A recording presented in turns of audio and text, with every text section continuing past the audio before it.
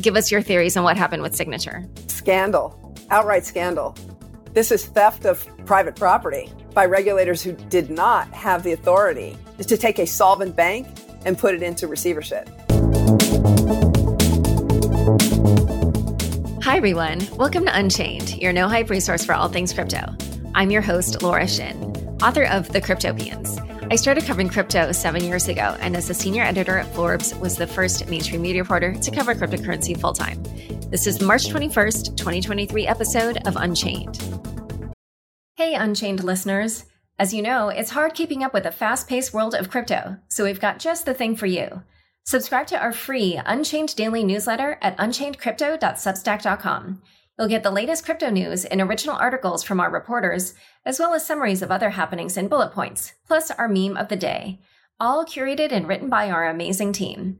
It's still your no-hype resource for all things crypto, just in newsletter form. Sign up at unchainedcrypto.substack.com. Again, the URL is unchainedcrypto.substack.com. Web3 projects lost nearly $4 billion of crypto assets in 2022. But nothing is more expensive than losing trust. Secure your company with Hallborn's best-in-class security advisory solutions. Visit hallborn.com for more. Buy, earn, and spend crypto on the Crypto.com app. New users can enjoy 0 credit card fees on crypto purchases in the first 7 days. Download the Crypto.com app and get $25 with the code LAURA. Link in the description. Today's topic is the recent bank closures and how they impact crypto. Here to discuss are Meltem Demirors, head of strategy at CoinShares, and Caitlin Long, founder and CEO of Custodia Bank. Welcome, Meltem and Caitlin. Great to be here. Hi, Laura. So we're recording after a dramatic few weeks. First, Silvergate Bank closed down, and then Silicon Valley Bank failed and had to be taken over by the FDIC, and then Signature Bank was closed by regulators. And other banks have had their stocks pummeled, and depositors at some of them have been withdrawing funds. And I think the causes of each of these incidents are a little bit different. And also the significance of each of these events for the crypto community is also different. But before we get into like all these recent events, I just want to set a certain backdrop because there's a huge history around banking crypto companies. And I actually thought, Meltem, you could start us off with that. I think you're quite familiar with what the problems are that crypto startups have traditionally faced when it comes to banking. So why don't you just give us your perspective on that? Yeah, absolutely. So first of all, when you said it's been a dramatic few weeks, Laura, it's been a week, 1 week, which is insane to me that we could have 3 bank failures in the span of basically 4 days. It shows you how quickly our federal government can move when incentivized or when motivated. But I'll let Caitlin talk about that. Okay, so just going back to the landscape for banking and crypto, when I started in the industry professionally in 2015, no one would bank our portfolio companies at Digital Currency Group. And in fact, this is how we met Alan Lane, the then CEO of Silvergate Bank, which was a little known bank in La Jolla, California. And Alan and his team had learned about Bitcoin, gotten interested in it, and they kind of took a step forward and said, okay, we're going to try to bank crypto companies. Now, the issue is if you bank a crypto company, what starts happening, nobody is explicitly forbidden from banking crypto companies. But what will start to happen to you as a bank is your auditors will start visiting you more often. And the way that the risk at your bank is monitored, right, it starts to change because crypto is viewed as this big, scary, strange sort of industry.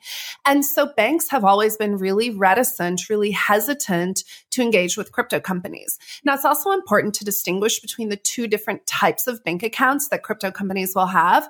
The first type of account is an operational account, which typically is if you raise money or you have cash to fund operations, that typically goes into an operating account. So there's not a ton of flows usually in these accounts. And typically the flows are with well-defined counterparties. So you're paying payroll, you're paying your vendors, you're paying your service providers. The other type of account, a transactional account, is much more challenging. It's accounts that engage with transactions, with the actual day-to-day of your business, and particularly if you're in the business of interchange or exchange, right, which many crypto companies are. This is magical internet money after all. Then you have something called a transactional account. And as you can imagine, there the requirements are much more cumbersome, particularly in light of all of these fun acronyms we have, KYC, AML, OFAC, all of these things that have to do with the risk of where your money is coming from, who your customer is, where their money comes from. And so just to delineate, in the history of crypto banking, operational bank accounts have historically been fairly easy to open, not super easy, but there were dozens of banks last year, and maybe Caitlin will disagree with me, but there were dozens of banks that would willingly open an operational account for you, including some of the larger banks in the world and some of what we call these SIFIs, are systemically important financial institutions. And Silicon Valley Bank, SVB, to be very clear, did not engage in any transactional crypto banking. They were heavily engaged in operational banking, focused more on startups who'd raised venture and were using these bank accounts to help fund operations. Then along came Silvergate, right, in 2015, Allen and Co., our friendly bankers in La Jolla. And they really started to get into the nuts and bolts of transactional banking. Metropolitan Bank notably started banking Coinbase in 2016, offering a similar service. Signature Bank started to get involved. But most importantly, what Signature and Silvergate did for crypto banks that is so important is they enabled dollars to settle 24/7, 365 in near real time in the same way that crypto settles. And so if we look at the way liquidity and market depth in crypto has grown and what has made it possible for this market to grow and gather so much momentum is the fact that you now have connectivity to the traditional dollar banking system, not just via stable coins like Tether and USDC, but you could actually move cash between accounts in real time on weekends, on nights, on holidays using Silvergate Exchange Network and Signet, right? And so the fact that these two core pillars of crypto banking are now gone, yes, we can send wires, yes, we can send ACH, but the real issue, the real crux of the challenge with crypto has always been, how do we reconcile the fact that crypto settles with near instant finality, right? 24/7, 365, and dollars don't. Wires settle from 9 to 5, Monday through Friday, except for bank holidays. And that's not adding in the T+1 to T+3 days of settlement it might take, particularly if you're moving money across banks that aren't on the same network. And so crypto banking has always been chaotic, has always been messy. The one silver lining is many firms in our industry, as a result, would maintain 1, 2, 3 multiple bank accounts in a form of redundancy. But what I think is so interesting and what is going to be really challenging to resolve is this ultimate incompatibility between the dollar and the way a dollar settles and the way that crypto settles. And that really here is the fundamental challenge. And as we've seen, the Fed took some drastic actions. The FDIC took drastic actions. That is now gone. There is no way to replace that easily. So it'll be very interesting to see, particularly with the Fed launching its own FedNow payment system in July, how that landscape shakes out. So a lot of words that I just said right there, but crypto banking has always been a mess. As an industry, we have learned to become very creative when it comes to banking. We've created stablecoins with hundreds of billions of dollars of market cap as a result. So innovation has certainly been at the forefront here. But the fundamental issue we need to reconcile is, how do we allow dollars to settle the same way crypto settles and be available and liquid in real time and within the banking system so that wires could settle in real time. So that's really the crux of the issue. That's where that challenging intersection is. And as we've seen, our government can move very quickly if they don't like what's happening. Yeah. So one quick question, actually probably Caitlin could also answer this, but I've always wondered, so, you talked about Silvergate Exchange Network, or SEN, and then Signet, which is basically the same thing. It's the 24/7 real-time settlement on the banking side. I always wondered, were those blockchain-based networks? Because otherwise, how do you get dollars to settle so fast? I'd never understood that. Yeah. So my understanding is it's more like IOUs on their internal ledger. It's like an internal database. I don't believe they were using a ledger on the back end. I mean, again, if we talk about tokens or using a blockchain, right, like the Visa network, which is the world's largest payment network, is just a network of tokenized IOUs. It's just little pieces of data. It happens to be a private ledger that's owned and maintained by Visa. But I think these functioned in a similar way. And again, to participate in SEN and Signet, you had to have a certain amount of assets at the bank. There were obviously limits to what you could do based on your bank balances. But in my understanding, it was really just internal data entries, right? And then eventually those wires would settle. So it's hilarious because when you say that, I'm like, oh, basically it's like Venmo, but for crypto companies. Yeah. Okay. Which is hilarious. And actually just one other comment I want to make on what you said is that, like, I know people like to kind of make fun of Coinbase or say it's like not crypto native anymore or whatever, but that was actually what was so revolutionary about it was that this was such an intractable problem. And then even though it's so simple, like it seems simple or it sounds simple, but actually, yeah, like taking a side that moves as fast as crypto and then matching it so it actually works well, even with all the volatility and prices on the other side where the money moves slowly, like managing that and also doing it in a way where like fraudsters won't completely eat away like any of your margin and all that. Yeah. Like that is actually a really hard thing for companies to do, or it was back in 2012 when they got started. So I mean, and even now, I think just for context, also fraud in payments is huge, right? Payments companies lose an insane amount of money to fraud, and that number is only going up every year. So I think it makes it even more challenging for companies who want to offer their customers great service and the ability to engage with crypto in real time, because there's a huge issue with fraud on the other side with counterparties. So I'll just add that data point because there are trends outside of crypto that I think are also impacting the risk environment when it comes to real-time payments. Okay, so Caitlin, let's turn to you because the other bit of backdrop that I think listeners need to understand is the rumors about this Operation Choke Point 2.0, which was directed at crypto, and that became public in a post by Nick Carter that was published on February 8th.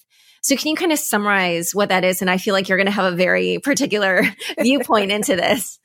Well, Operation Choke Point was an Obama era program started by the FDIC and the Department of Justice. And one of the people who started it is Marty Grunberg, who is now the head of the FDIC. So the people are the same in that particular case. And what it was it started with payday lenders, and the FDIC essentially pressured the banks through, as Meltem said, the auditors will just start visiting you. You're deemed to be a higher risk bank. Your management score goes down, which means your FDIC insurance rate goes up, or something called your cap rate at the Fed goes down. So you can't be overdrawn as much, or you're limited to your M&A opportunities or new business expansion opportunities if you're not deemed to be a well-managed bank. Okay. So those are the sort of qualitative things that the regulators can use to turn up the pressure on the management team of a bank if they're banking industries that are not politically favored. Now, Operation Choke Point started in around 2011, and it ultimately expanded beyond the payday lenders to 30 different industries. And our industry is one of them. Now, it was stopped officially during the Trump administration. But what's so interesting is that the political leanings of the federal bank agencies have always been more left. And now with one of the people who had started Operation Choke Point in charge at the FDIC, they understood what their powers were, because there's so much subjectivity that goes into this. And it is crystal clear that we are in Operation Choke Point 2.0. And I'll share, I don't know by the time this episode comes out if we will have revealed some of the details about what happened to Custodia, but there were leaks by the Fed and the White House 2 days before Custodia's application was voted down, that the Fed vote was preordained and that we were going to be voted down.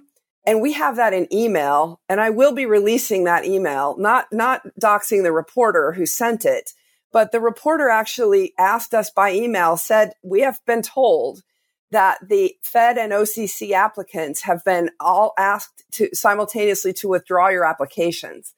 And that's indeed what happened. You've seen Paxos and Portigo, who had applications at the OCC, and then Custodia, who had an application at the Fed, all basically being shoved to the side. The applications clearly were not being reviewed on their merits individually. There was a political decision, and I will reveal a lot of information about the politicization of what happened. There is no question, and I've known since January 27th, because Custodia was the tip of the spear here, that Operation Choke Point 2.0 was in full swing. And again, we were having those conversations with the reporters that were being leaked to by the White House and the Fed. a few days before our application was voted down by the Fed on January 27th. It's also very interesting because if you go back and look at what January 27th was, it was Fed blackout week before the FOMC meeting, which was the next week. The Fed governors are told by Fed staff, nothing that's not related to the FOMC happens during Fed blackout week. So it's interesting that the vote on our application took place on the Friday of Fed blackout week for an application that had been pending for 2.5 years. So what was the rush? Well, the White House wanted to do that blitz on January 27th, where both the White House and the Fed simultaneously put out anti-crypto policy statements that essentially killed the stable coin. We'll come back and talk about that. And simultaneously announced the denial of Custodia's application. And then that afternoon, the Kansas City Fed came over the top and announced the denial of our membership application and filed to dismiss our pending lawsuit, which subsequently the judge denied. However, the point is what was the rush on January 27th during FOMC blackout week? That there was a big coordinated blitz with the White House that had to happen. Now I'm revealing a lot that I couldn't reveal back then, because back then it wasn't clear what was happening to us, right? We were in the fog of war. We were the tip of the spear. It is now crystal clear in retrospect that there's been a massive attempt to debank this industry. There are some credible allegations that both Silvergate and Signature, that interesting things happened there. Interesting in air quotes. In the case of Silvergate having its Federal Home Loan Bank advances called early. And in the case of Signature, it's still breaking. But there are two things. Representative Barney Frank was on the board of Signature, and he gave a New York Magazine interview. He actually gave a few interviews this week, but in particular, the New York Magazine interview, where he said that Signature was a solvent bank, and it may have been the first bank in the United States history that was put into receivership despite being solvent. And last night, it was leaked by two different sources in a Reuters article that the auctioneers for Signature have specifically told the buyers that they will not be allowed to restart the Signet network that Meltem talked about earlier, and that they will not be banking crypto. So it's crystal clear that there has been a massive coordinated debanking effort, and we do have a smoking gun in the form of that email to prove that. So all of that is correct, except one little correction was CoinDesk reported that Silvergate actually voluntarily repaid its Federal Home Loan Bank, which. So this is interesting. Okay.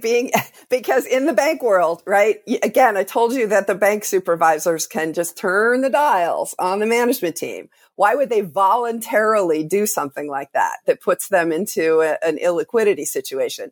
Politically, the fact that you have all these banks, all three of the banks that failed, Silvergate, then Silicon Valley Bank, then Signature, had huge borrowings at the Federal Home Loan Banks.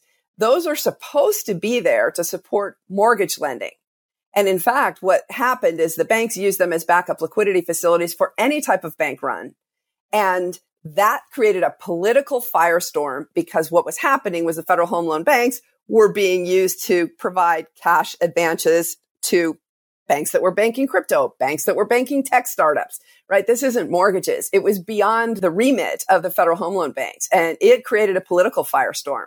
So don't be surprised if I'm just speculating here based on what based on informed speculation, that they got pressure from their regulators to do just that. They would not voluntarily have been suicided, so to speak. Interesting. Okay. I guess I just wonder why they wouldn't either come out and say that or hint at it in some way, but.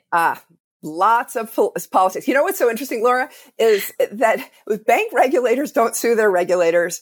Bank regulators have a lot of power over the management teams. Or sorry, bank managements rather don't sue their regulators, right? But the things that really happen never come out. And this is one of the reasons why bank regulators are so rarely sued, so rarely challenged when they overstep their regulatory authority, because the regulatees almost never sue the regulators. And that is what is so interesting about Custodia's situation, because the Fed shoved us to the side, essentially left our board with no choice but to continue to pursue our remedies for the wrongs that the Fed did to us. And there were many. We have a list of a couple of dozen procedural irregularities, big, important procedural irregularities that took place in the Custodia situation. And so because we're not a regulatee, but that's what it takes, by the way, to get standing to sue the regulator. You've got to be a harmed party. You've got to be the regulatee. But operating regulatees rarely sue their regulators. So I'm not surprised, actually, given all the litigation pressure on the management teams of these banks that have failed. I'm not surprised that they're not telling you what really happened. It will come out, though, eventually. Okay. Wow. The bank regulators have extraordinary power. And it's not that they were granted that extraordinary power. They just took it and nobody challenged them. Okay. Yeah, it feels like there's a whole rabbit hole we could go down there, which we might later if we have time. But let's now actually just go to the incidents themselves. Let's start with Silvergate. And we've talked about this a little bit, but I want to just go into like each one because, like I said, the causes of the demise of each of these were a little bit different. So let's start with Silvergate. I was just curious for each of your opinions. What do you each think took Silvergate down? I mean, in my view, the Silvergate situation is duration mismatch on assets and liabilities. They had, and Silvergate had been in trouble, quote unquote, or it had issues for some time. The issue was Silvergate, at the peak of the market, bought a bunch of assets and took on a bunch of debt at rates that were not sustainable in the current environment. By the way, this is the same issue our own federal government has. Like our own federal government is very much insolvent at a 5% one-year treasury rate, right? Like banking does not work when you own a bunch of long-dated debt that you are holding at 1%, right? Or 2%, but the one-year rate or the risk-free rate, quote unquote, is now 5%. Like that doesn't work. So Silvergate to me, and frankly, all of these banks, just a classic case of risk management not being fine-tuned. They owned a bunch because when you take in deposits, right, that's a liability. You get cash on the asset side of your balance sheet and you take on the deposit as a liability on the liabilities and equity side of the balance sheet. You then take that cash asset, which doesn't yield any income, and you turn it into an income generating asset by buying debt, by buying securities, by investing, whatever it is. And as the CFO at a bank, as the risk manager at a bank, as the portfolio manager at a bank, it is sort of your job to make sure that balance of assets that you're diversifying that deposit cash into meets all of your regulatory ratios, right? You're required to have a certain amount of short-dated securities versus long-dated securities, meets your risk requirements, but also fits the nature of your operating model. The issue with Silvergate is crypto is a hot ball of money, right? Crypto deposits are very volatile. They move a lot. And particularly over the last 6 months, people who may have historically held really large cash balances on deposit are now looking to draw down those deposits, move those deposits. You know, during December and January, when we saw a lot of lows in different assets, people may have been wanting to deploy. And so they call the deposits. The bank depletes its short-term assets, but has a ton of long-term assets that are now rated below par or priced below par where they bought them. And so they're forced to sell these assets at a loss. In fact, Silvergate had to sell a bunch of debt it had on its balance sheet at a loss in December of last year, which became clear in their filings, right? Which is why, again, publicly listed companies, so important to the health of the crypto ecosystem. Read financial statements. Looking at the Silvergate financial statements, I think it became very clear in late January when those were published, right? When they published their full year results for 2022, that there were fundamental issues with their balance sheet. So the issue is just when you have something like crypto or tech, hot ball of money, assets moving around, particularly in the market climate we're in, people need that cash. People want to spend that cash. If you don't have it on hand and you can't rely on, as Caitlin said, the FDIC, and you can't draw more loans to meet that backstop, right? You're going to have a fundamental issue with your liquidity. That's what the regulator steps in. Because as a bank, I don't know if it's every day, Caitlin. I believe it's every day, like close of business. You're required to file your liquidity report, right? Is it end of day every day? No. Well, it depends. The big banks have a very different regulatory regime than the regional and small banks. And that's one of the big issues that's being discussed right now. Yeah. Yeah. Because I'm familiar with the Basel III regime, right? Where it doesn't apply to regional and community banks. Yeah. Sorry, go ahead. Bank nerding out. Sorry. No. So that's all I have to say about Silvergate. And frankly, it's the same for all three. But I think at Silvergate, the issue really was like, people wanted their money. The money wasn't there. They had to sell assets that were now worth much less than when they bought them. And they just looked at the situation. I actually think Silvergate management did make a good decision because their wind down was very orderly, right? The story of Silvergate was, hey, we're winding down the bank. This is going to happen in an orderly process. We have enough assets to cover all depositors. So I think the communication there was exceptionally well managed. So kudos to that team for just, there was no panic. There was no bank run. It was just, we're insolvent. I don't know, Caitlin, maybe you have a different read on Silvergate. They were solvent, but they were illiquid. Yeah. I mean, they definitely did have a bank run, but in the end, they had enough cash to pay off the depositors. It's their shareholders who took it on the chin. And the stock, I noticed very recently, is still trading at $2. So it's not at zero. And that does tell you that there's some expectation. Again, it gets back to the allegation from Barney Frank that Signature was put into receivership because the regulators wanted to force the debanking of crypto. And actually, when it all shakes out, what you might find is that both at Silvergate and Signature, there was positive equity value. In other words, the banks were solvent. It's just that they had the liquidity problem, which caused them to have to run to the Federal Home Loan Bank to get the advances, and that caused the political issue. One of the interesting things about Silvergate, I had been warning regulators that there was bank run risk all over this industry because I noticed that that as their deposits grew, and one thing at all three of those banks is that their deposits just exploded in size. And it was, of course, the crypto bull market in 2021, but it was also in Silicon Valley Bank's case, just the tech bull market. And so in Silicon Valley Bank's case, that their deposits quadrupled in the span of a couple of years to a $200 billion bank. They were clearly getting to be systemically important. It was the 16th largest bank in the United States at the time when it failed. And so the impact of that is all this cash was coming in. But here's the punchline.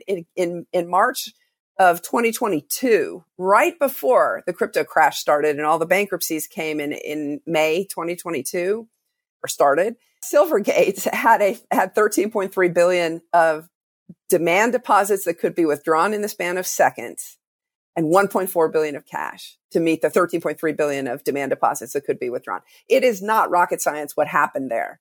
What is the real question is, why did the management team sit with that kind of liquidity exposure? And why did the regulators not force them to sit on a lot more cash? One of the interesting questions that keeps being asked is, why aren't banks just money warehouses? We all think that our deposits in our bank accounts are ours. They're not. They're technically loans to a leveraged institution. However, we all want those deposits to just be ours, and we want our money to be there when we want it back. And so the whole concept of in a world in which information moves at the speed of social media and technology has sped up settlement cycles, right? We now have APIs. You can actually just write software to move money around from your bank. That didn't used to be the case. You used to have to go line up at a bank branch and fill out a paper form. And then at best hours later, more likely days later, you'd get your money. It doesn't work that way anymore. Everything is a lot faster. And so what that means is the banks are going to have to sit on a lot more cash. I am very curious why regulators have not told the regional and community banks that in the face of FedNow coming online, as you pointed out, Meltem, this summer, which is a 24/7, 365 settlement system, why are the banks not sitting on a lot more cash? Money's just going to start moving around a lot faster. Now, FedNow is initially going to be limited to $100,000. But right now, the most you can get out of your bank account in real time is $10,000 of cash. Now you're going to be able to electronically move $100,000 at a time in FedNow beginning this summer. It's obvious that the banking industry has liquidity problems. Yeah, one other thing that I wanted to ask about, because I keep seeing this when I look up what happened with Silvergate, especially on social media, is that a lot of people will either tweet at Elizabeth Warren or, whatever, they'll comment that she kind of fomented the liquidity crisis at Silvergate and, her and short sellers, or generally the senators who sent the letter to Silvergate, scolding them after the FTX situation. So I was curious what you thought of that theory, which I've seen floating around everywhere. She definitely had an impact, and it's her acolytes who started this whole thing. It's so interesting because in both the current presidency and the previous presidency, there were anti and pro crypto camps within the administrations, and they were warring with each other. And that is absolutely happening here. And that anti-crypto, anti-tech crowd, because they want to break up big tech and are just generally a lot more suspicious of tech. And it is the same crowd. And they're the ones who got this whole thing started, and they own the outcome here. And one of the interesting questions is, when will the more moderate faction of the Biden administration rear its head? Because it's been that more progressive, anti-crypto, anti-tech crowd that did get this started. And Laura, you're absolutely right. I noticed a couple of those progressive senators, including Senator Warren, within a minute of the Silvergate announcement that it was liquidating, the progressive senators had statements prepared that they released. So obviously they'd been tipped off by the bank regulators. And again, the top brass at the bank regulators are all part of that same anti-crypto faction. And they're using their power to try to pressure the banks to stop banking this lawful industry. Okay, interesting. All right. So in a moment, we're going to talk about the other big collapses. But first, a quick word from the sponsors who make this show possible. $3.8 billion of value was stolen from crypto projects last year due to compromised private keys, exit scams, flash loan exploits, and other preventable causes. Hallborn offers preventative security solutions for every stage of your software development lifecycle. From smart contracts, layer 1, and DevOps audits, to advanced penetration tests, risk assessments, and incident response.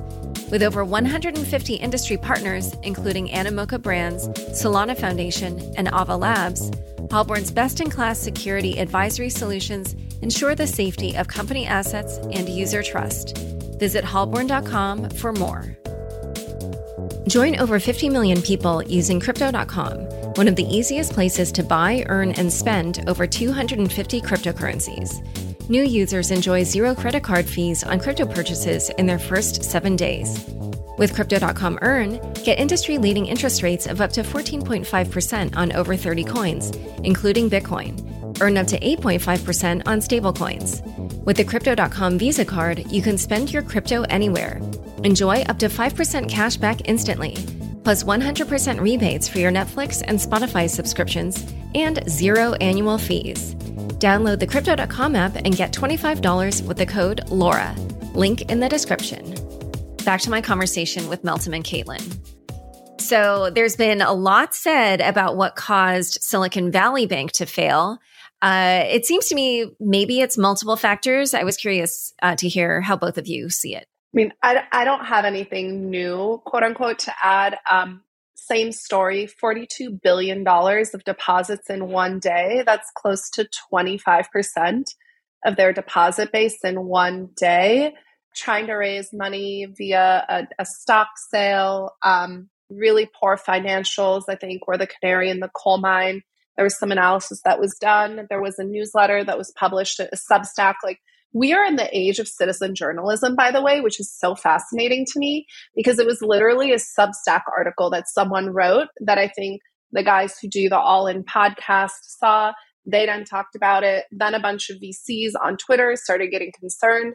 I started getting calls. Everyone started talking to their portfolio.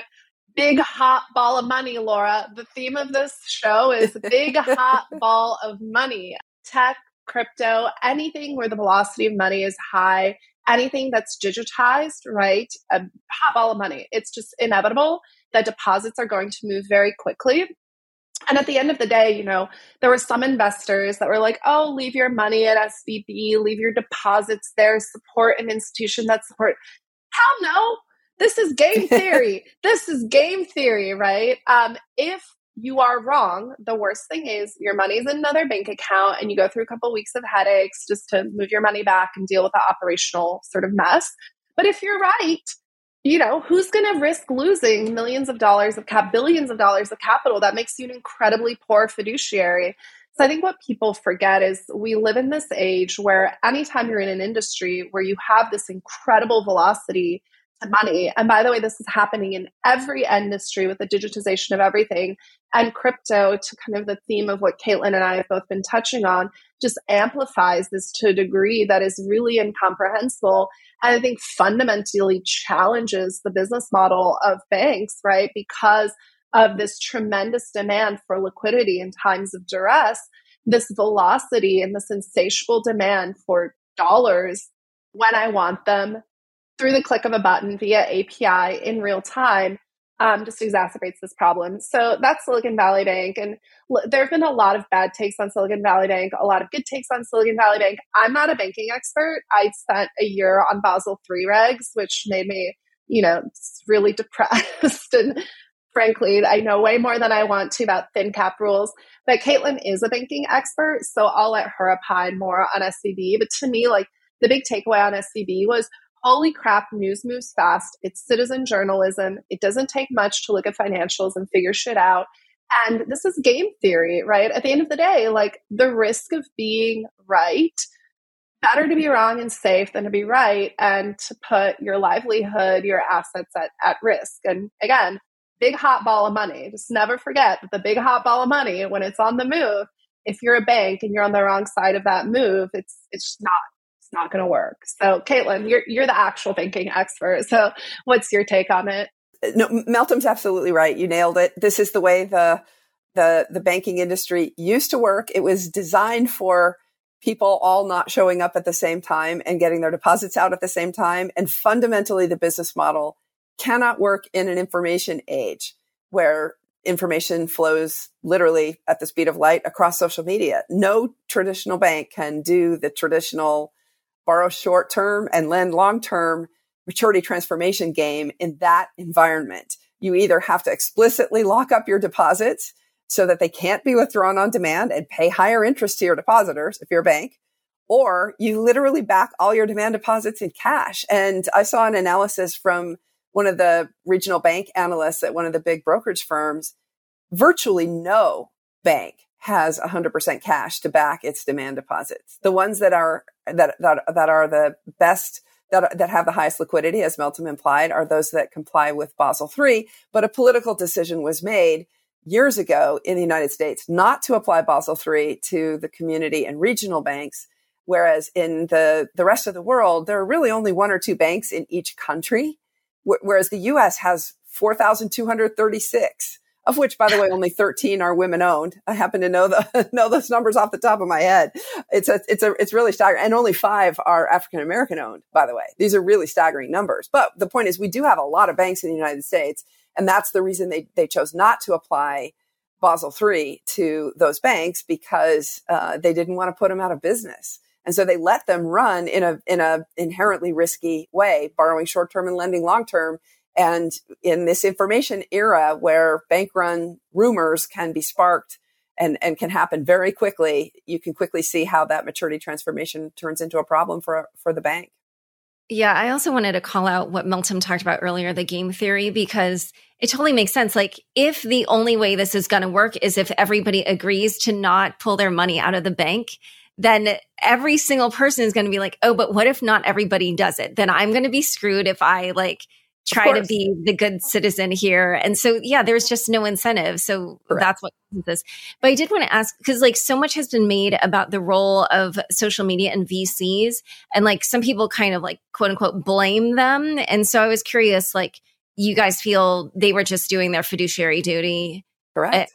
Yeah, I wanted to hear your thoughts on that a little bit more. Well, I mean, the fundamental instability of the banking system is the issue.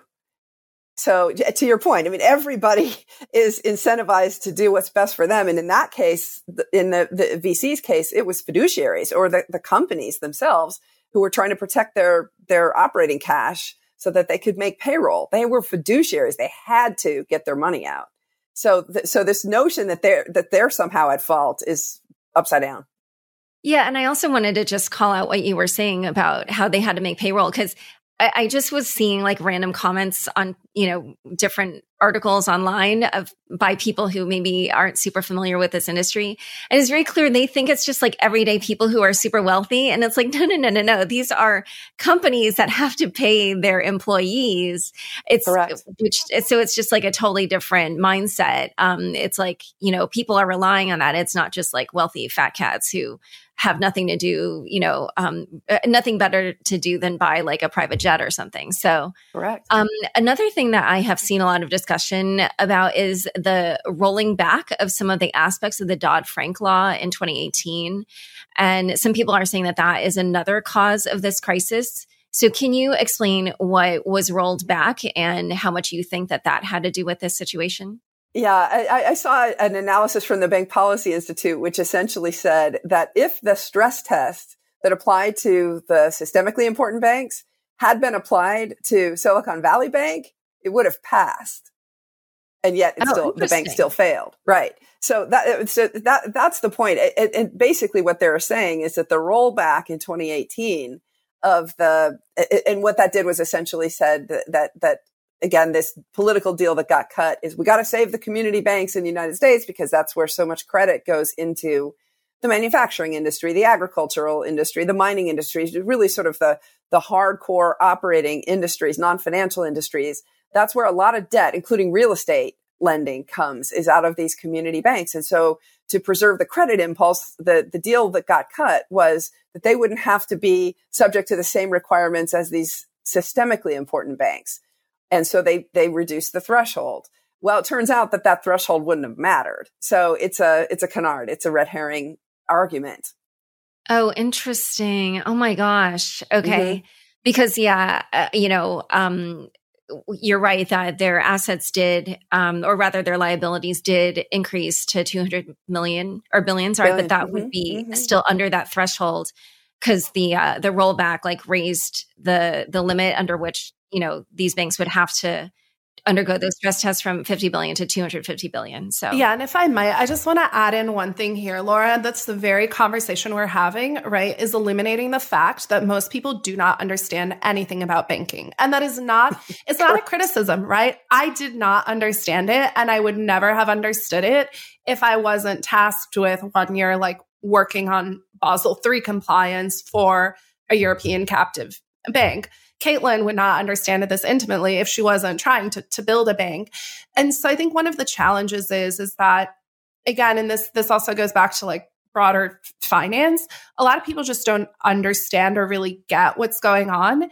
And then you have reporters, you have people on Twitter who are like looking for, likes or whatever. You have bloggers, you have all these really, really bad takes out there. And the issue is nobody can really give you a straight story, but it's very simple. There are like very simple ratios in banking. And as Caitlin has highlighted, what's so interesting about oh my God, they need different bank names. Why do all of these bank names start with S? It's so confusing. Why? It's a conspiracy against the letters S and I. Okay. So Silvergate, Silicon Valley Bank, Signature, I think one of the things they all had in common is if you look at traditional bank metrics and if you look at some of these things under Dodd-Frank, thin cap liquidity rules, right, these other ratios that matter for banks, they would have all passed. And that's what's absolutely freaking insane. And so as Caitlin alluded to, I think what's so interesting to me is like what happens next, because this is going to keep happening, right? First Republic, this is happening right now. Credit Suisse, happening in real time, right? This is not going to go away. And the reality is, I'm going to keep saying it, big hot ball of money. It's only picking up velocity. It's only picking up mass, right? It is only a matter of time until the majority of the world's banking is fully digitized, accessible at the touch of a button, and wants to move 24/7, 365. Like that is just the reality. And so it's really fascinating to me because banking is one of those things that so few people really understand. It's easy to say a few words and sound smart. I still don't really understand it all that well. And arguably, like, I know a little bit, but it is really interesting because there's just a lot of bad takes out there. So I'll just say, like, this conversation in and of itself, I think is highlighting some of the really interesting nuances and like really granular detail that I think makes what's happening here in the US so much more interesting. And you wouldn't really be able to get that nuance unless you really have spent time like deep in the bowels of this really, frankly, sometimes dry and boring subject matter, but very, very foundationally, it's foundationally important though. Yeah. But also, so I like as a storyteller, I actually view it as quite juicy. So a couple of things I want to call it. So first of all, like, and again, like you, I know even less about banking. So thank you both for illuminating me. But what I'm hearing, and you tell me if I'm wrong, is that essentially two kind of really long-term trends have come together to foment these crises. So one would be, the change in the interest rates, which especially after a period of low rates, which now has completely, upended the way banks typically invest in order to keep their business model, in the black. So that's one. And then the other is, the fact that, like our traditional banking rails move very slow. They were built in the 70s or whatever. And then now with like social media and with like our digital apps where we, don't go into bank branches anymore, but we can just move money on our banking apps seemingly like on demand. Those two things and have come together to create sort of this unsustainable. So essentially what we're saying is that the business model for banks is kind of coming to a place where it's probably not sustainable. Yeah. Correct.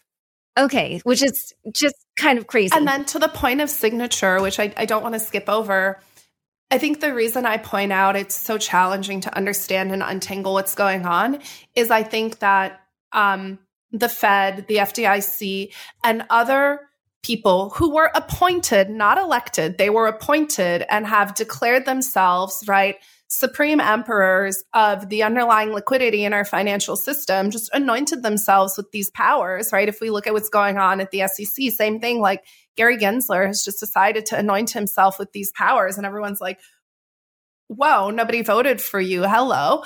What I think is so interesting is the fact that the general public and even experts in tech and other parts of finance and crypto in particular do not understand some of these very complex, like ticky-tacky, very detailed aspects of bank rules, bank regulation, and these processes and these important capital ratios and these business models are what makes it possible for things like Signature to happen.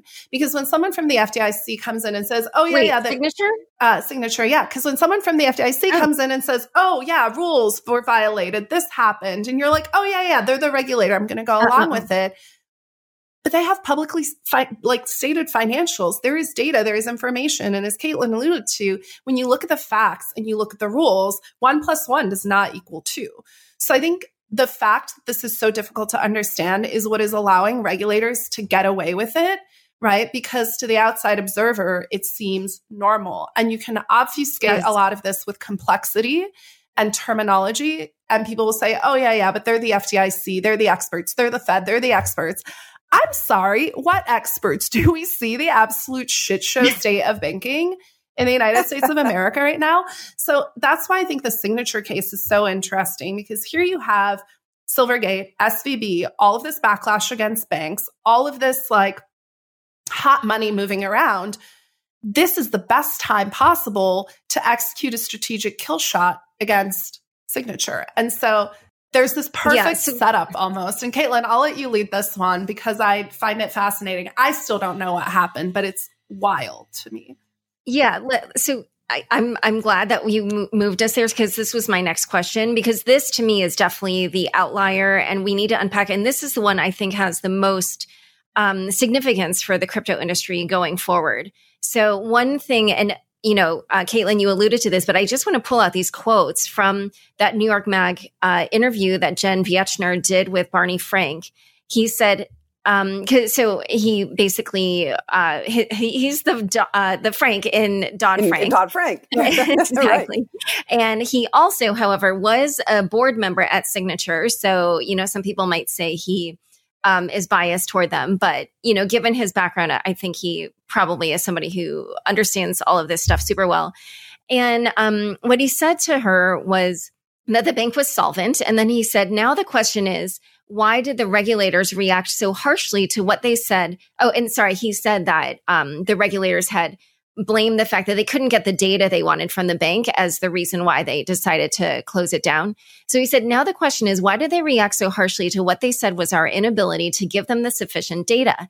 I believe it was probably to send the message that even though we were doing crypto stuff responsibly, they don't want banks doing crypto. They denied that in their statement, but I don't fully believe that. I think sloppy data is not a reason to close a bank that you have not decided was insolvent. Correct. So, yeah. So I just wanted listeners to hear that. But go ahead, give us your theories on what happened with Signature. Scandal, outright scandal. This is theft of private property by regulators who did not have the authority to take a solvent bank and put it into receivership. And I do suspect that there will be litigation over that. Did the regulators have the right? Again, finally, you're having some of the regulatees be in a position where they can sue the regulators for overreaching. But that's what it takes. And the fact that these regulators have not had anyone sue them for decades, they've just grabbed power that they didn't actually have. They've way overstepped their bounds. And if this is correct, and I don't have any reason to doubt Barney Frank, because he did have inside information. He was a director of the company, and he himself admitted that he was a bit of a crypto skeptic. So for him then to say that the regulators put a solvent bank into receivership, I think the stock was trading at something like $40 before it was put into receivership. This was not a stock that went to zero or close to zero. So that is theft of private property, and it's going to be challenged. And Meltem, did you want to add anything else on that? This is definitely the most irregular situation. To me, what's interesting. So I started hearing rumors about Signature on Friday afternoon. People were saying, "Oh, they're not processing outbound wires." I happen to know a few people who work at Signature. I shot a quick text to one of them and he said, "Oh, must be like a tech glitch. We're operating just fine." But my understanding is they did get hit with some deposits, request deposit withdrawals on Friday. But again, as Caitlin alluded to, like these regional banks are not required to report liquidity in real time. So kind of interesting. And then Friday, I just went to bed feeling fine. Saturday, I was like, what a week. Going to take a breath, go for a nice hike. And then Sunday, going through emails, doing some catch up. All of a sudden, Signature is seized by the FDIC. And I'm like, what in the— On a Sunday. On a Sunday night at 6 p.m. That doesn't happen in the history of the FDIC. The FDIC usually receives banks on Friday at 5 p.m. So irregular, right? So irregular. And then on top of that, it was bundled into, it didn't even get its own press release, right? Which is also like bananas because Signature is a really important bank in New York. It's not a crypto bank. Signature's business is like 15% crypto. The majority of their business is New York real estate and commercial banking. So it's absolutely bananas, right? They don't even get their own press release. It's bundled into a press release about Silicon Valley Bank. And it's 2 lines in a very small paragraph. Zero detail, zero context. It is now Thursday. It is 5 days later. There is still not much more clarity other than general allegations against management, right? So allegations of mismanagement, allegations of misconduct. It's crazy. Like, in what universe do we live where a regulator can walk into a business, seize that business, give no reason as to why that is being seized, and not 24 hours later take over operations of that business and then put it for sale, but demand that in that sale it wind down a core component of it's like, it's Banana Republic stuff. It's absolutely insane. Absolutely. It's Banana Republic level shenanigans. And what's wild to me is when you tell people there is something foul happening here. This is not due process. This is not what happens in a democratic country that respects private property and the right to form private enterprise. When you tell people that, they're like, "Oh, conspiracy theory, you're biased because you're in crypto." Mm-hmm. Like, what are you smoking? If you think they're just coming for crypto, you're on something because it's crypto first and everything else is next. again, Correct. banana republic level moves. I'm appalled. And what's even worse, Caitlin, as you pointed out, is nobody's holding these people accountable. Nobody. There is zero due process, zero accountability, zero appeal. So like the question is, what do you do in this situation? Well, people are voting with their feet. Half the people that I work with are contemplating moving to a different jurisdiction.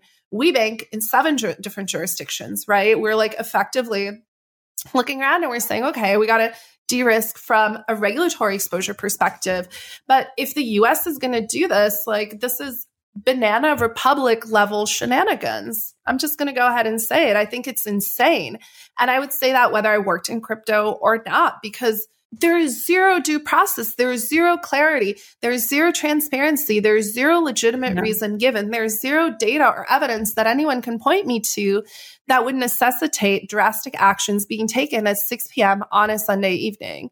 I don't know, Caitlin, like you've been dealing with this with Custodia. Like it boggles the mind because for so long, people have believed US is like the bastion for capital formation, innovation, forming free enterprise where private companies can enjoy property rights. Like this is seizure of property. It's correct. Absolutely wild. Yeah. I'll just stop there, but it boggles my mind. Yeah. So I think it's great that you brought up Custodia. So why don't we have Caitlin, why don't you describe the business model that you would propose for Custodia? Yeah, Custodia was the business that a lot of people have come forward and said, why can't banks just be money warehouses? That is exactly the business that Custodia proposed. Extremely simple. You deposit money into a bank. The bank holds cash to cash you out whenever you want it back, period. Very simple. How does the bank make money? Fees. The way Custodia's business model was set up is US dollar accounts, all fee-based, no interest, because it's a non-lending bank, therefore can't earn any spread between the interest yield on the loans versus what it's paying to depositors, therefore not paying cash to depositors. Therefore, if the traditional banks were so afraid of a bank like that, just do a better job attracting deposits and paying interest to your depositors. This isn't rocket science. This should not have been a threat to the traditional banking industry, but of course they all thought it was. And then the other piece of the business is digital asset custody. So it's a business model that essentially was going to be a miniature version of the Bank of New York's and State Streets that make most of their money off custody fees and then charge fees for accounts. And we have been deluged with desperate startups in the digital asset industry who have lost their bank accounts and are at risk of going out of business because they can't get bank accounts. And people are that desperate right now. This is a lawful industry that has been unlawfully debanked. Wow. And so given what you revealed at the beginning, you've been denied, but you have this evidence. So essentially it sounds like you kind of hinted, are you suing the government or what's happening or the Fed or? Yeah, I'll keep this to factual information only because of course I can't comment on the lawsuit, but Custodia filed suit against the Fed in June for unlawful delay on the decisions related to the applications. Then, of course, the decisions came in this coordinated fashion with the White House on this rushed basis on January 27th. And so Custodia has filed an amended complaint. The original complaint, the Federal Reserve moved to dismiss.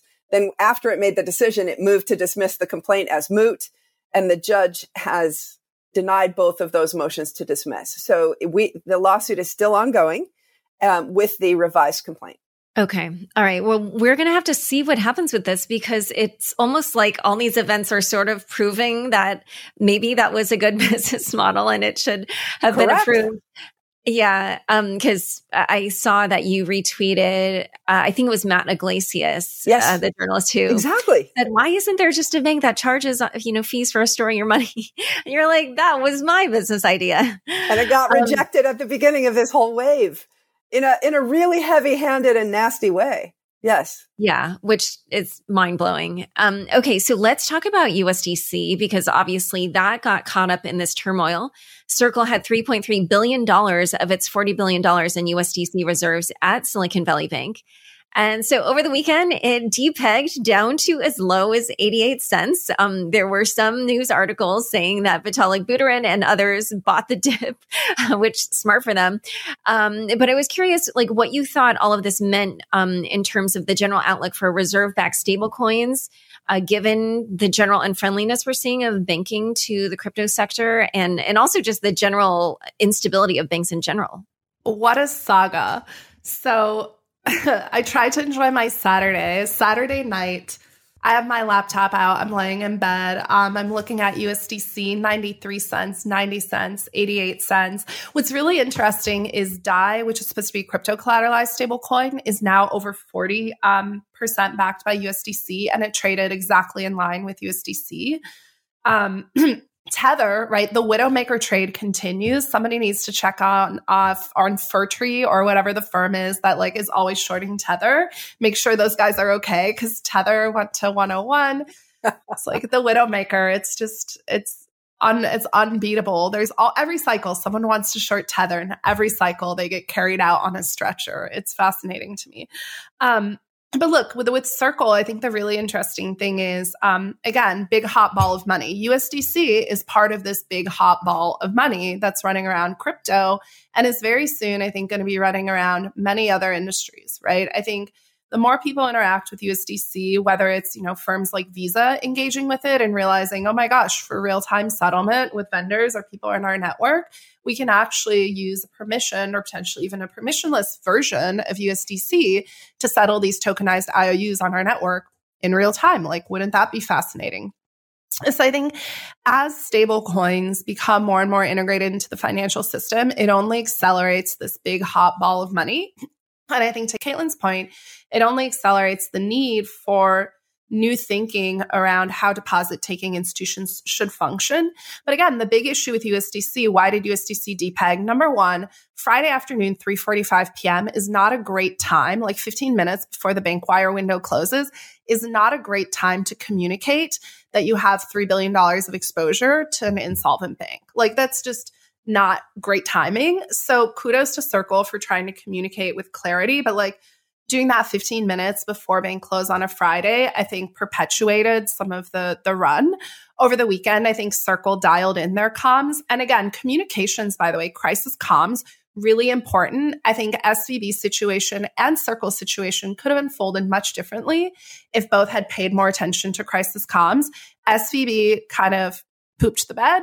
Circle, I think, Friday, not so great for comms, but over the weekend, really dialed it in, and Saturday, Sunday, restored confidence.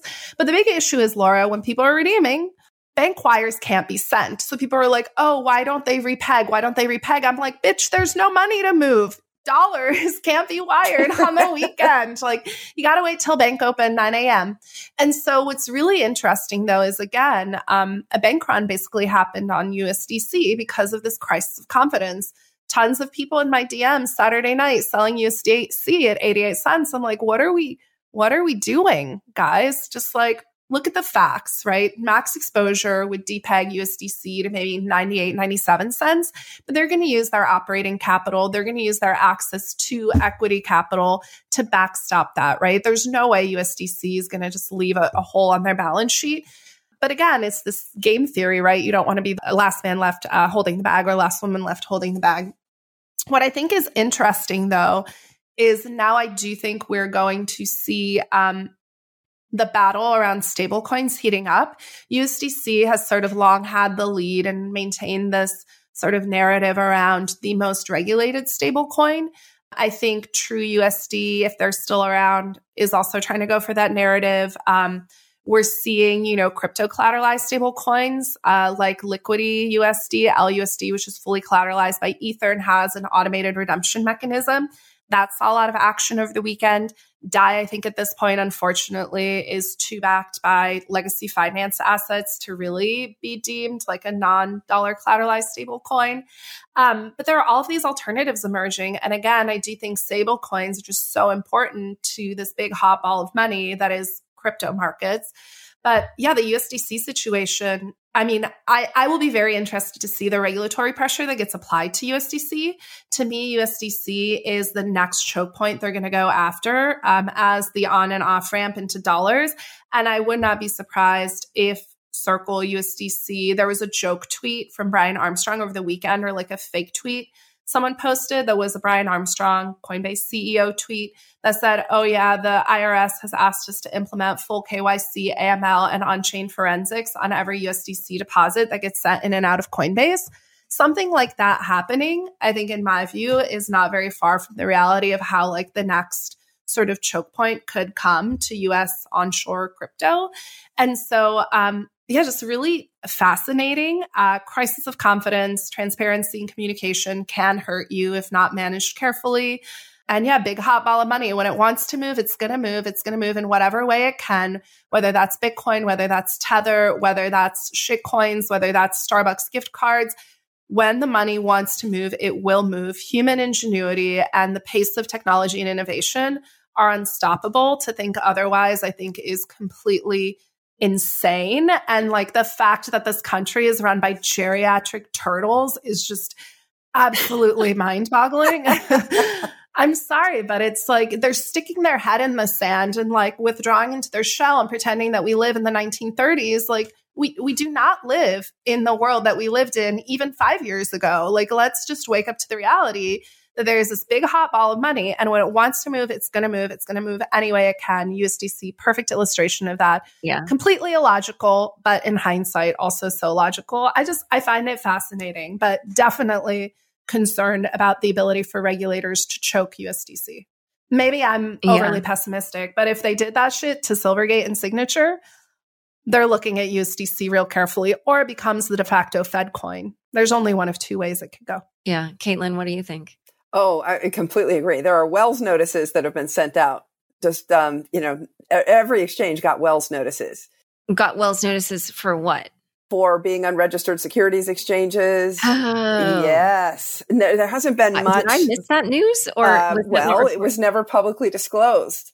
And when did that happen? Early February. Absolutely. Right. And look at the coordinated action that was taken against Paxos, which was is still the issuer of BUSD. I just looked it up. There's still 8 billion of that. But it's obviously crashed in due to redemptions. But there was a coordinated bazooka shot at Paxos. They got multiple agency actions all at the same time. Same thing with Kraken. Kraken got IRS and SEC at the same time. I mean, and there's again a lot that hasn't been announced that I happen to know about behind the scenes that people have confirmed. So absolutely, there is no question that it is going to that they're going after it. Absolutely, and the bank relationships ultimately are a big problem. I will defend Circle from a comms perspective. You're absolutely right, Meltem, that there were issues on Friday, but they didn't know, and it's precisely because the banking industry is so screwed up. When you send your money in a wire, you don't know if the money actually settled or not until you get the confirmation from the bank. This is ultimately part of the problem that these technologies are here to solve. And they got caught because, of course, there were massive wires that were sent in the Silicon Valley Bank final day last Friday. And no one, if you sent your wire by a particular time, you didn't know if it settled. And then if you didn't know when the wires were sent, when the ultimate cutoff time was going to be, the FDIC hadn't told anyone that yet. So if you sent the wires at 3:21 and the cutoff time was 3:25, then your wires should go through. But if you sent your wire at 3:26 and the cutoff time was 3:25, then right? So they didn't know. And this is ultimately just a function of how screwed up the banking system is, because it does use 1970s technology. Yeah. Okay. So let's leave the audience with a few top line takeaways, because I feel like people need to understand, like, now that all this has happened, what do you guys think is the outlook generally for crypto companies going forward? And why don't included in that, why don't we just also talk about, because the macro environment had something to do with this in terms of what the Fed was doing with interest rates. So if you could just bake in a little bit about that as well. They're all going offshore. Wow. Yeah. I mean, I think diversifying your operations and getting coverage across multiple jurisdictions is going to be really important. I do think one really important message, and I know you have a lot of viewers who've been in the crypto space for a while, Laura, as well as newcomers. The biggest issue we have as an industry that also the tech industry has, as we saw from the fallout of SVB and just the Silicon Valley Bank and the response to that, we have a huge image problem as an industry, massive image problem, right? After the excesses of 2021 and 2022 and just the insane behavior of our industry, which like is funny in some ways, and I'm also guilty of contributing to this. We have a massive reputation issue. And at the end of the day, this matter is partially going to be won in the court of public opinion, because at the end of the day, governments, right, particularly the US government, we're coming up to an election year. Governments are legitimized, right, by these elections that we have, whether or not they mean anything anymore, TBD, right? But the court of public opinion does matter. And unfortunately for us, the court of public opinion hates tech and hates crypto. Why? Because we come off as arrogant, out of touch assholes. And so I do think, and again, that's not casting criticism at anyone or anything, but I do think it's very important if we want to win this battle, if we want to win in the court of public perception, we need to make it popular for both Democrats and Republicans to fight for our industry. We need to make it popular for people who are looking to get elected to run on pro-crypto and pro-tech platforms. And right now, unfortunately, for most people, for most constituents, right, who remember, like, who goes out to vote? Twitter is not real life. Who goes out to vote? It's typically retirees who have free time, who can go to primaries, who can spend time in the polling booth, who can go to the voting booth. It's people who have something to lose as well. And so I think we just really need to think carefully about who we ally with, how we present the narrative, and it needs to have mass populist appeal. How we do that, to be determined. And I do think there are people in our industry who are telling that story of why crypto matters. But if all we're doing is like farming food coins to make crazy yields and talking about crazy exploits, like that doesn't really make the case for why we should have popular support. But the court of public opinion matters, public sentiment matters. And so it's just, to me, that's a big part here is like, how do we get other people in the country? How do we align with other industries? How do we align with other sectors that are politically influential? And Caitlin, by the way, like kudos to you for being in Wyoming. I think Wyoming has done such a great job as a state, right? Aligning itself with crypto. And there is support for the industry, but we need that like across the heartland of America. We need that in the Rust Belt. We need that in the Midwest. Like populist support is really important. So that's something I'm really interested in, number one. And crypto has a bad look right now. People don't like it. People don't like tech. So we got to think about that, number one. Yeah. Number two, the other really big thing is like, it's all about the money. And at the end of the day, crypto is a massive industry and there is a lot of money, big hot ball of money. And again, if we all move with our money, like capital is power in our world. So we need to use that financial capital as an industry to push for the things we want. We're already starting to see some larger banks looking at banking crypto businesses they maybe wouldn't have touched in the past because there's money to be made. But I think as an industry, we just need to remember that collectively we do have a lot of financial capital at our disposal, and we can use that in really new and novel ways. And we're starting to see that. And again, you see firms like Coinbase and Circle and Uniswap and others picking up the mantle and really funding a lot of the efforts, particularly here in the United States, to lobby and otherwise.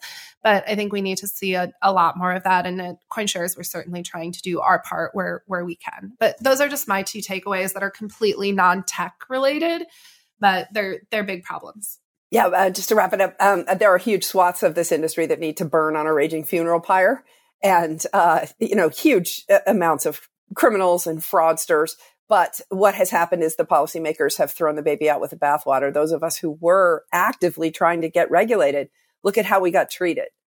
Virtually every company that came to the regulators to ask for permission to do something got skewered. And capital goes to where it's treated best, and it's not going to be in the United States for this technology, unfortunately. Yeah. Sometimes I look at this and I feel like we're in maybe a historical moment because we had this like rise of Silicon Valley and, you know, crypto is all about decentralization. And I didn't quite think that also meant that it would decentralize out, like tech innovation would decentralize out of the US, but it sort of feels like that's what we're seeing, which is mind-boggling. But anyway, this has been an amazing conversation. Where can people learn more about each of you and your work? Custodiabank.com. And we're still, by the way, it's far from over for us, even though the Fed didn't let us in. We are still a Wyoming special purpose depository institution with a certificate of authority to operate. So stay tuned. Obviously, we've had to pivot, but stay tuned. We will have some news. And then at Caitlin Long _ on Twitter. Yep, I'm a child of the internet at Melt_Dem on Twitter. Coinshares.com. Coinshares is not in the business of stable coins or banking. We're in the business of asset management, but you can learn more about us. Twitter, public citizen journalism, very excited about it. I think Caitlin and others in our industry are doing a great job. So shout out to them. And shout out to all the firms. I mean, we've been in this for almost a decade now, and the fight is just starting. And it's going to be really interesting, that big hot ball of money. Yes. Unstoppable. All right. Thank you so much for joining us today. To learn more about Meltem, Caitlin, and the collapse of all these different banks and their effects on crypto, check out the show notes for this episode. Unchained is produced by me, Laura Shin, with help from Anthony Yoon, Mark Murdoch, Matt Pilchard, Zach Seward, Wanda Ranovitz, Sam Sriram, Jenny Hogan, Ben Munster, Jeff Benson, Leandro Camino, Pamela Jimdar, Shashank, and CLK Transcription. Thanks for listening.